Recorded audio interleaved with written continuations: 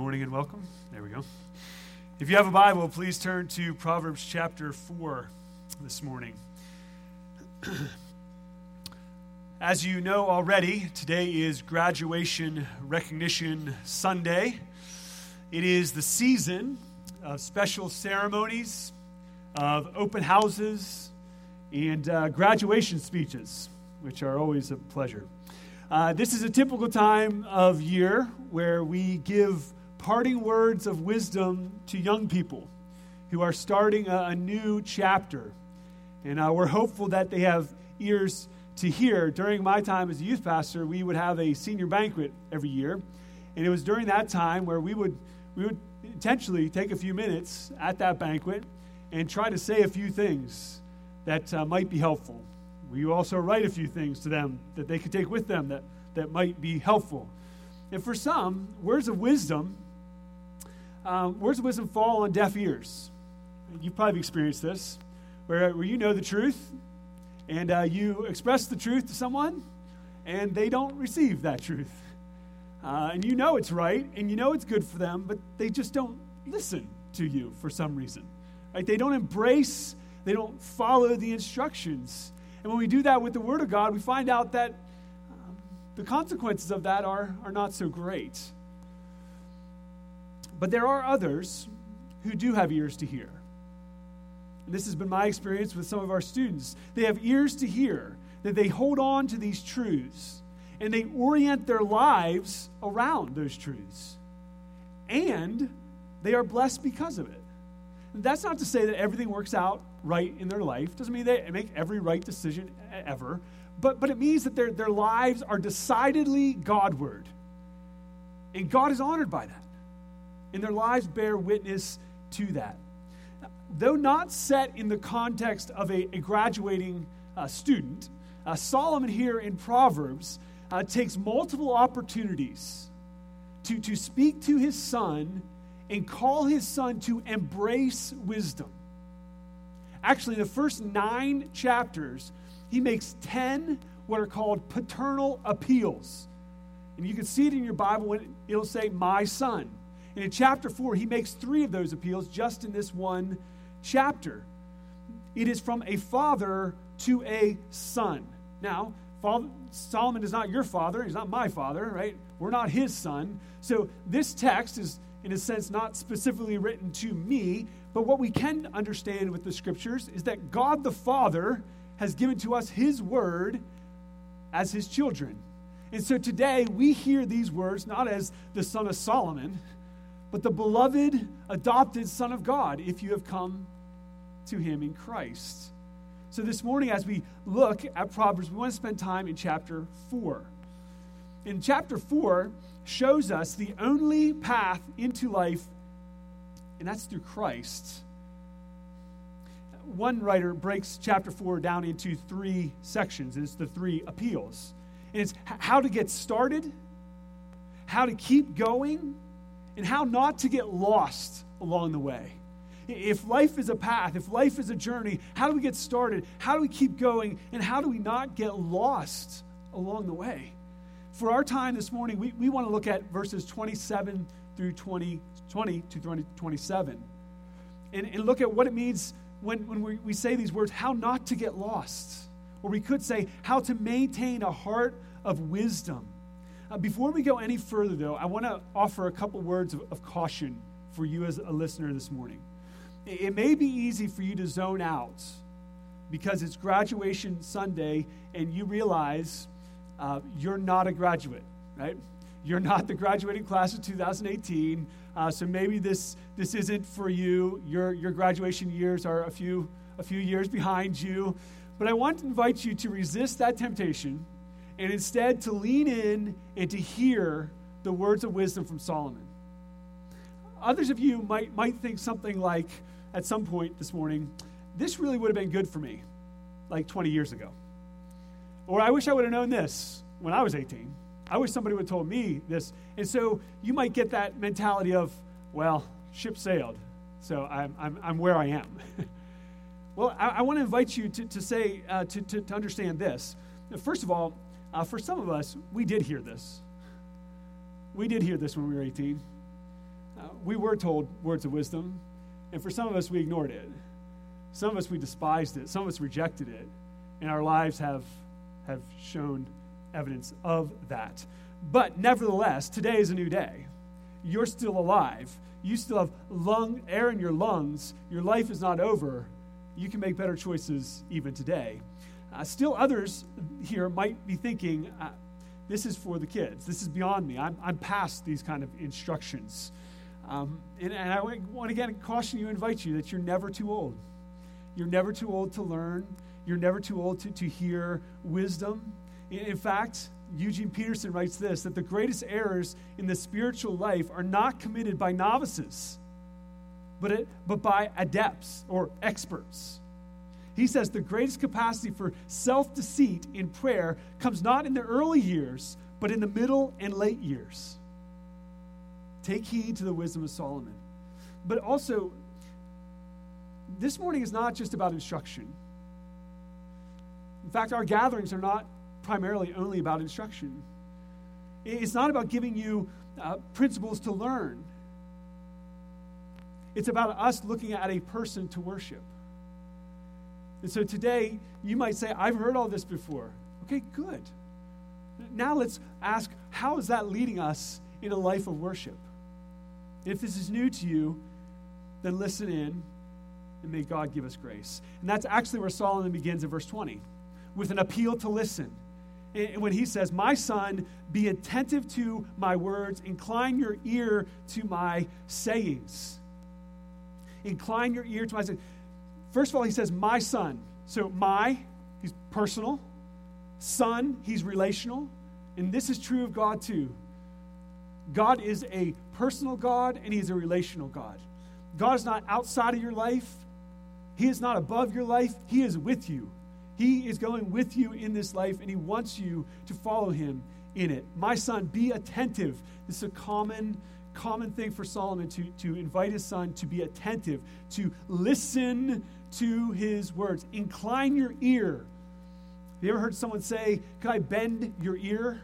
That's what this is. Bending, extending, listening in, paying attention. Verse 21, let them not escape your sight. Keep them within your heart. Don't let this wisdom, these words, escape your sight. Don't lose them. Hold on to them. Keep them in your heart. We'll talk about keep in just a second. But your heart, the Bible talks a lot about your heart. Psalm chapter 9, verse 1 says, I will give thanks to the Lord with my whole heart.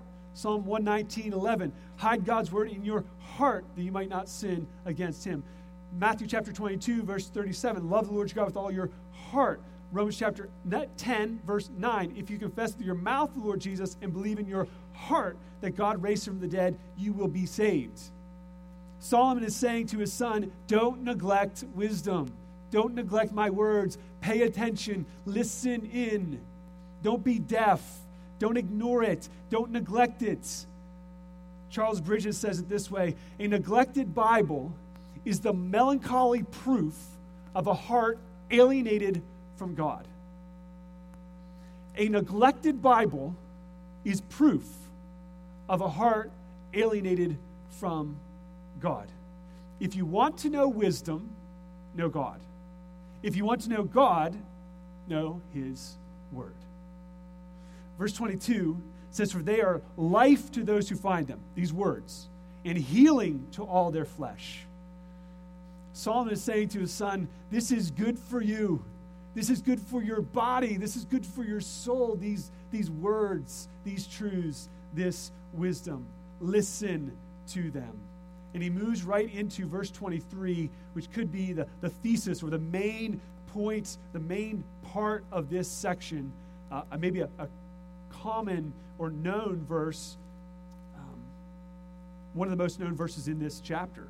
He says this, keep your heart with all diligence, for out of it flow the springs of life. Let me give you a couple of variant readings of that. Guard your heart above anything else you have, because it determines the kind of life you will live. Or this, the heart is the starting point of activities in life. it determines the course of life. In a paraphrase, keep vigilant watch over your heart. That's where life starts. Keep your heart. Watch over your heart. Preserve your heart. To understand this idea of keep or guard or preserve, think of something that you value. Maybe it's your home. Maybe it's a particular possession. Maybe it's a family member. Maybe it's your finances. Whatever the case is. Then think about how you handle, how you treat that. What steps you take to ensure that that's okay, that that's protected, that that's gonna make it. See, what we value, we protect. And what Solomon is saying here is that our hearts are valuable. So there's a plea, an urging, a command to protect that heart. It's worth guarding because the implications are life-altering. If we do not protect our heart, what comes out has significant implications to our life. Guard your heart. Well, what is our heart? What do we mean? We don't mean the organ. You should guard your organs, but that's not what Solomon is talking about here.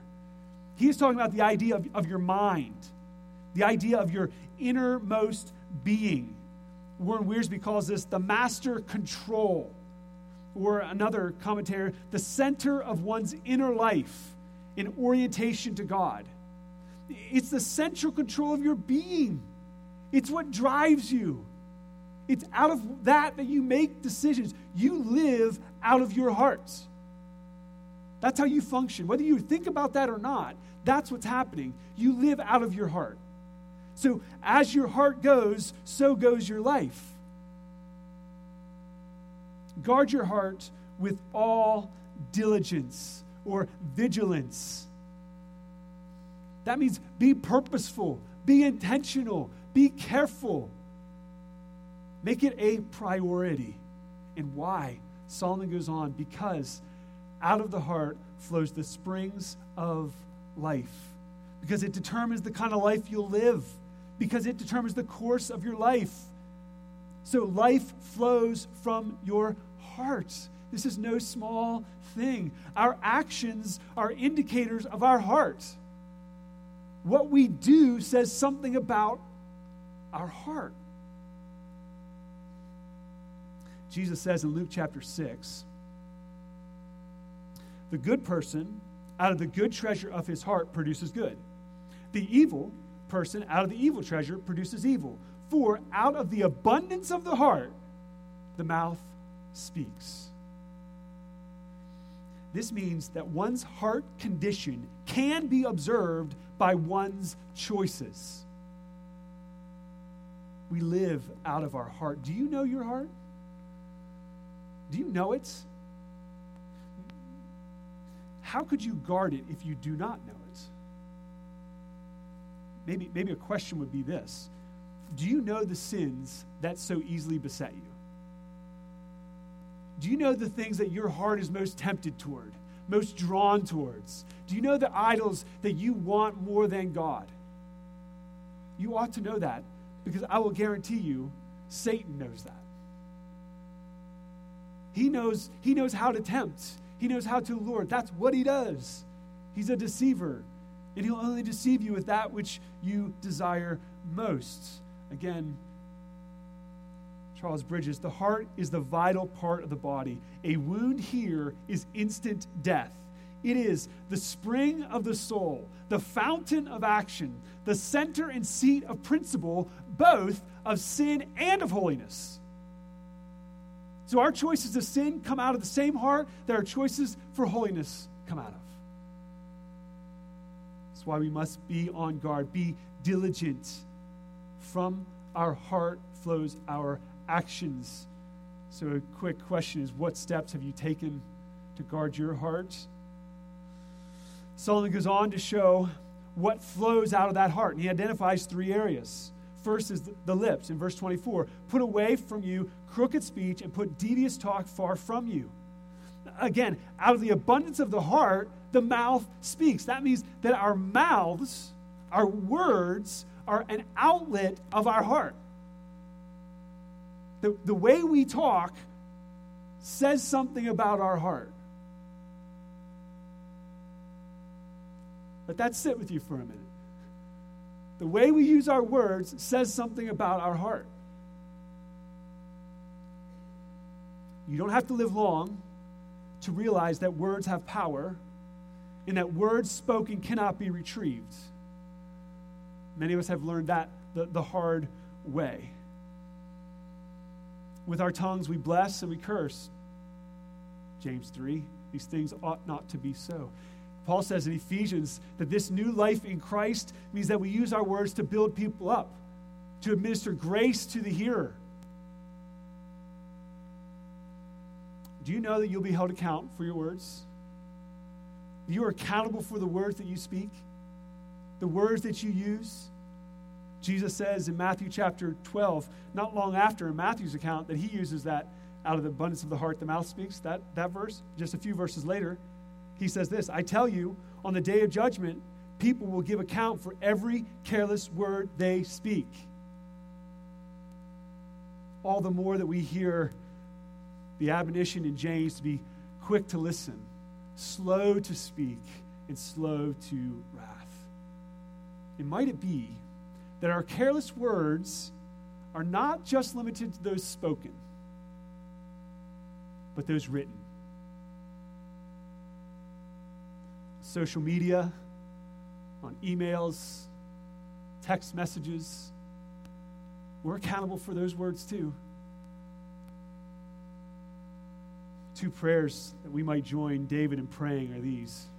O God, let the words of my mouth and the meditations of my heart be acceptable in your sight, O Lord, my rock and my redeemer. Psalm 141:3. Set a guard, O Lord, over my mouth. Keep watch over the door of my lips. Maybe these would be good morning prayers for all of us. Out of the abundance of the heart, the mouth speaks. How is your heart, and what do your words portray about your heart? Solomon moves on to the eyes in verse 25. Let your eyes look directly before you, and your gaze straight before you. Directly before you. Right on. Forward, not backward. Straight before you. It's not looking around, looking straight. There's an intentionality of the eyes. What I'm looking at is influencing what I'm doing. You can think of an example of Lot's wife, right? Who was told, look ahead, don't look back. It'll be bad for you. What does she do? She looks back as they're fleeing Sodom and Gomorrah, and she is judged for her disobedience. She's killed. Or even Eve, who was distracted from the command of God by the forbidden tree. She was distracted in choices, bad choices were made. Not to beat up on women. Achan in Joshua chapter 7 was distracted by the devoted things. He wanted what it was not his, and he took it. And it had great consequences, and not just to him. And here's a great truth for you. Your choices don't just affect you. Your choices have long-ranging effects that you cannot control. It's been said, you can make choices, but you cannot control the consequences. What we look at is no small thing. As it was true for Eve and Achan and Lot's wife, we are led into sin when our eyes are not fixed on God, when they're not fixed on Jesus. What we look at has a profound influence on what we think, on what we desire, and what we do. What are you looking at? Jamie Smith says this, you are what you love. What's informing your loves?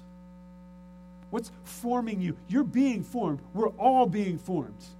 Our children are being formed. Our young people are being formed. You're being formed.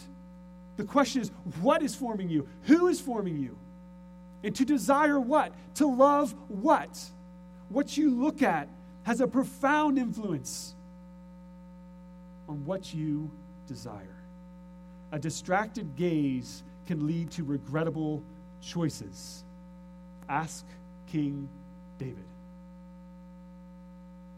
But Saul makes a declaration in Philippians chapter 3 when he says this, not that I've already attained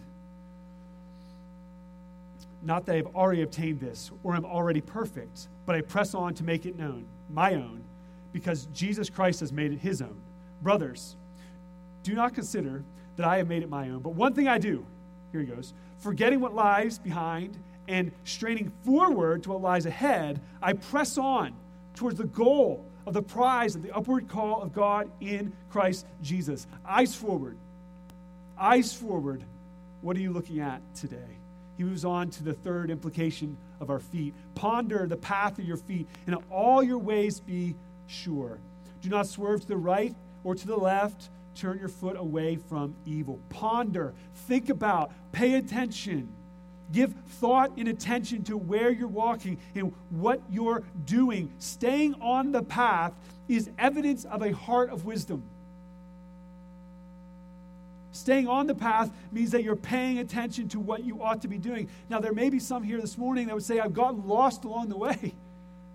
If this passage is about how to stay on the path and how not to get lost, here's the truth. Some of us have gotten lost. And here's the good news for you this morning. The way of Jesus is open to those who will heed God's word. God isn't an angry father saying, no. You screwed up. There's no grace for you now. You got too far off the path. You're not allowed back on. One and done. 3 strikes, you're out. No. That's not how our Father works. Our Father is the prodigal father in Luke 15, who does not wait for the son to repent before he goes to him.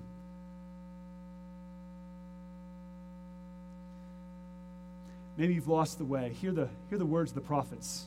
Thus says the Lord, stand by the roads and look. Ask for the ancient paths where the good way is and walk in it and find rest for your souls. Or Isaiah, and your ears shall hear a word behind you saying, this is the way, walk in it. When you turn to the right, when you turn to the left. Or Jesus' words himself, I am the way, I am the truth, I am the life. No one comes to the Father but by me.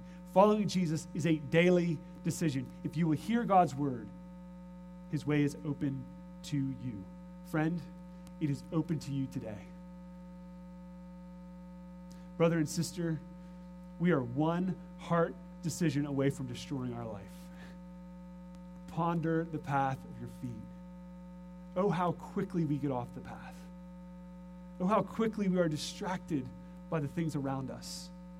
Keep your heart with all diligence. God commands us.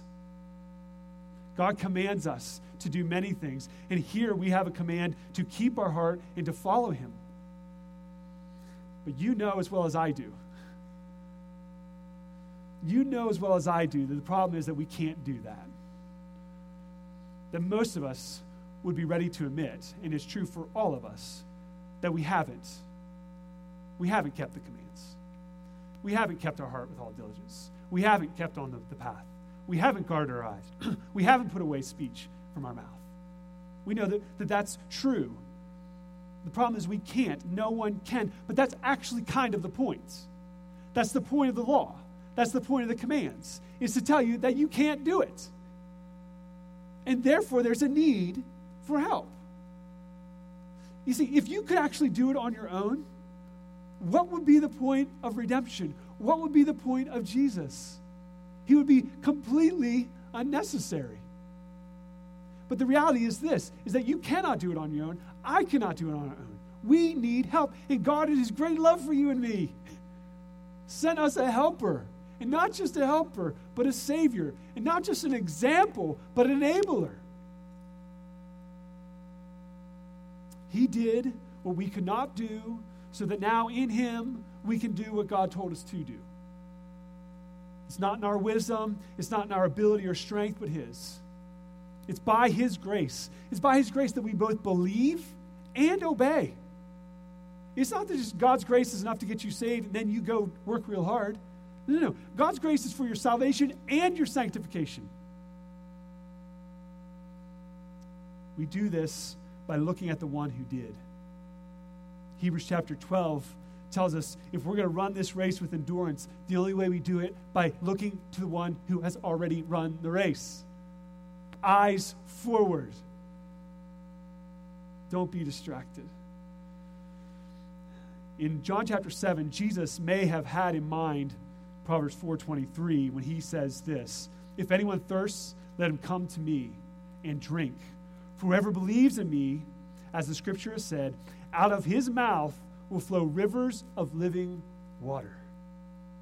There'll be evidence of it. There'll be evidence of the one who has drank the water of what comes out. The rivers of living water can only flow from a heart that has been filled with the water. So the invitation is to come and drink. If you've never done that, the invitation today is to come and drink. That is to say that if you've never come to Christ in repentance and faith, if you've never come to him, come today and see him. See him as the Savior you so desperately need. The Son of God who forgave your sins on the cross and through repentance and faith saves your soul from hell. Come to him. Drink of this water. And from a heart filled with this water will flow rivers of living water. Ray Ortlund says this, "True life does not flow into us from external circumstances. It flows out of us from the internal fullness of the Holy Spirit, only made possible in salvation." For those who have come to Christ, for those who have drank of these waters, it is from a full heart, a heart full of the gospel of Jesus, that rivers of life come. What do we mean? We mean a life that's saturated by the gospel. We mean a life where our actions are transformed by what Christ has done. We mean that there are blessings of God for us and toward others. So the question is, in light of all this, how will we live? How will you live? Will you commit today to guard your heart by grace, that the kind of life you live will honor Christ? Ray Ortlund has a great passage as he concludes his text, his writing on Proverbs 4. And he says this, that we each have he tells the congregation to hold up their hand and recognize that with that hand you have done many things. You have sinned. You've done evil and you've done good. But God actually died for that hand. Not just the sins that have been committed by that hand, but that actual hand. Meaning that God is redeeming everything. He's redeeming your whole person. He's redeeming the whole world. And when Romans chapter 8 talks about the freedom that will come, the freedom of the glory of the children of God, you're included in that. That's Romans 8. And if you are in Christ, that massive liberation will include you and all of you, and everything about you. And he asks this question: how can you then give yourself over to stupidity now? You were saved, you were redeemed to be part of God's new creation. That's the path. That's your destiny. Christ has set you apart to himself. And Christ has the final say in your life. And his purpose of grace is dawning in you now. End quote. Don't waste your life. You were made for more. Don't waste your life with the trivial things of this earth. C.S. Lewis says we are far too easily pleased with the things of this earth. You're made for more. Guard your heart, that out of it will flow rivers of life. Far too many of us have looked back on life with much regret. We've left our path. The invitation is today, by grace, you're welcomed home. You're welcome to join again on the path as we seek to pursue Christ by keeping our heart with all diligence. We'll end with these 5 questions from Warren Wiersbe. What comes into your ears? Solomon begins by saying, pay attention and listen. What are you listening to? What is within your heart? Are you guarding that? Be careful about what you're allowing into your heart? What is upon your lips? What you say, what does that portray about your heart? What is before your eyes? Would you covenant with Job in Job chapter 31 not to look at things that you ought not to look at? What is beyond my path? Where are you headed? What's the end result of the path that you are living today? Solomon calls his son to follow in obedience. Jesus followed God in obedience. Now we who are in Christ can follow God in obedience as well. This is our hope today. He is our hope. If you're going to try to do this on your own, you'll be lost in a second. Only because Christ has done it can you. Put your faith in him today. Come, let's pray. Father, teach us to number our days that we may gain a heart of wisdom. Thank you for Christ, who is wisdom, who is life, who is our hope and our help. This morning we look to him. We look to your Son, our Savior, by grace, through faith. In Jesus' name.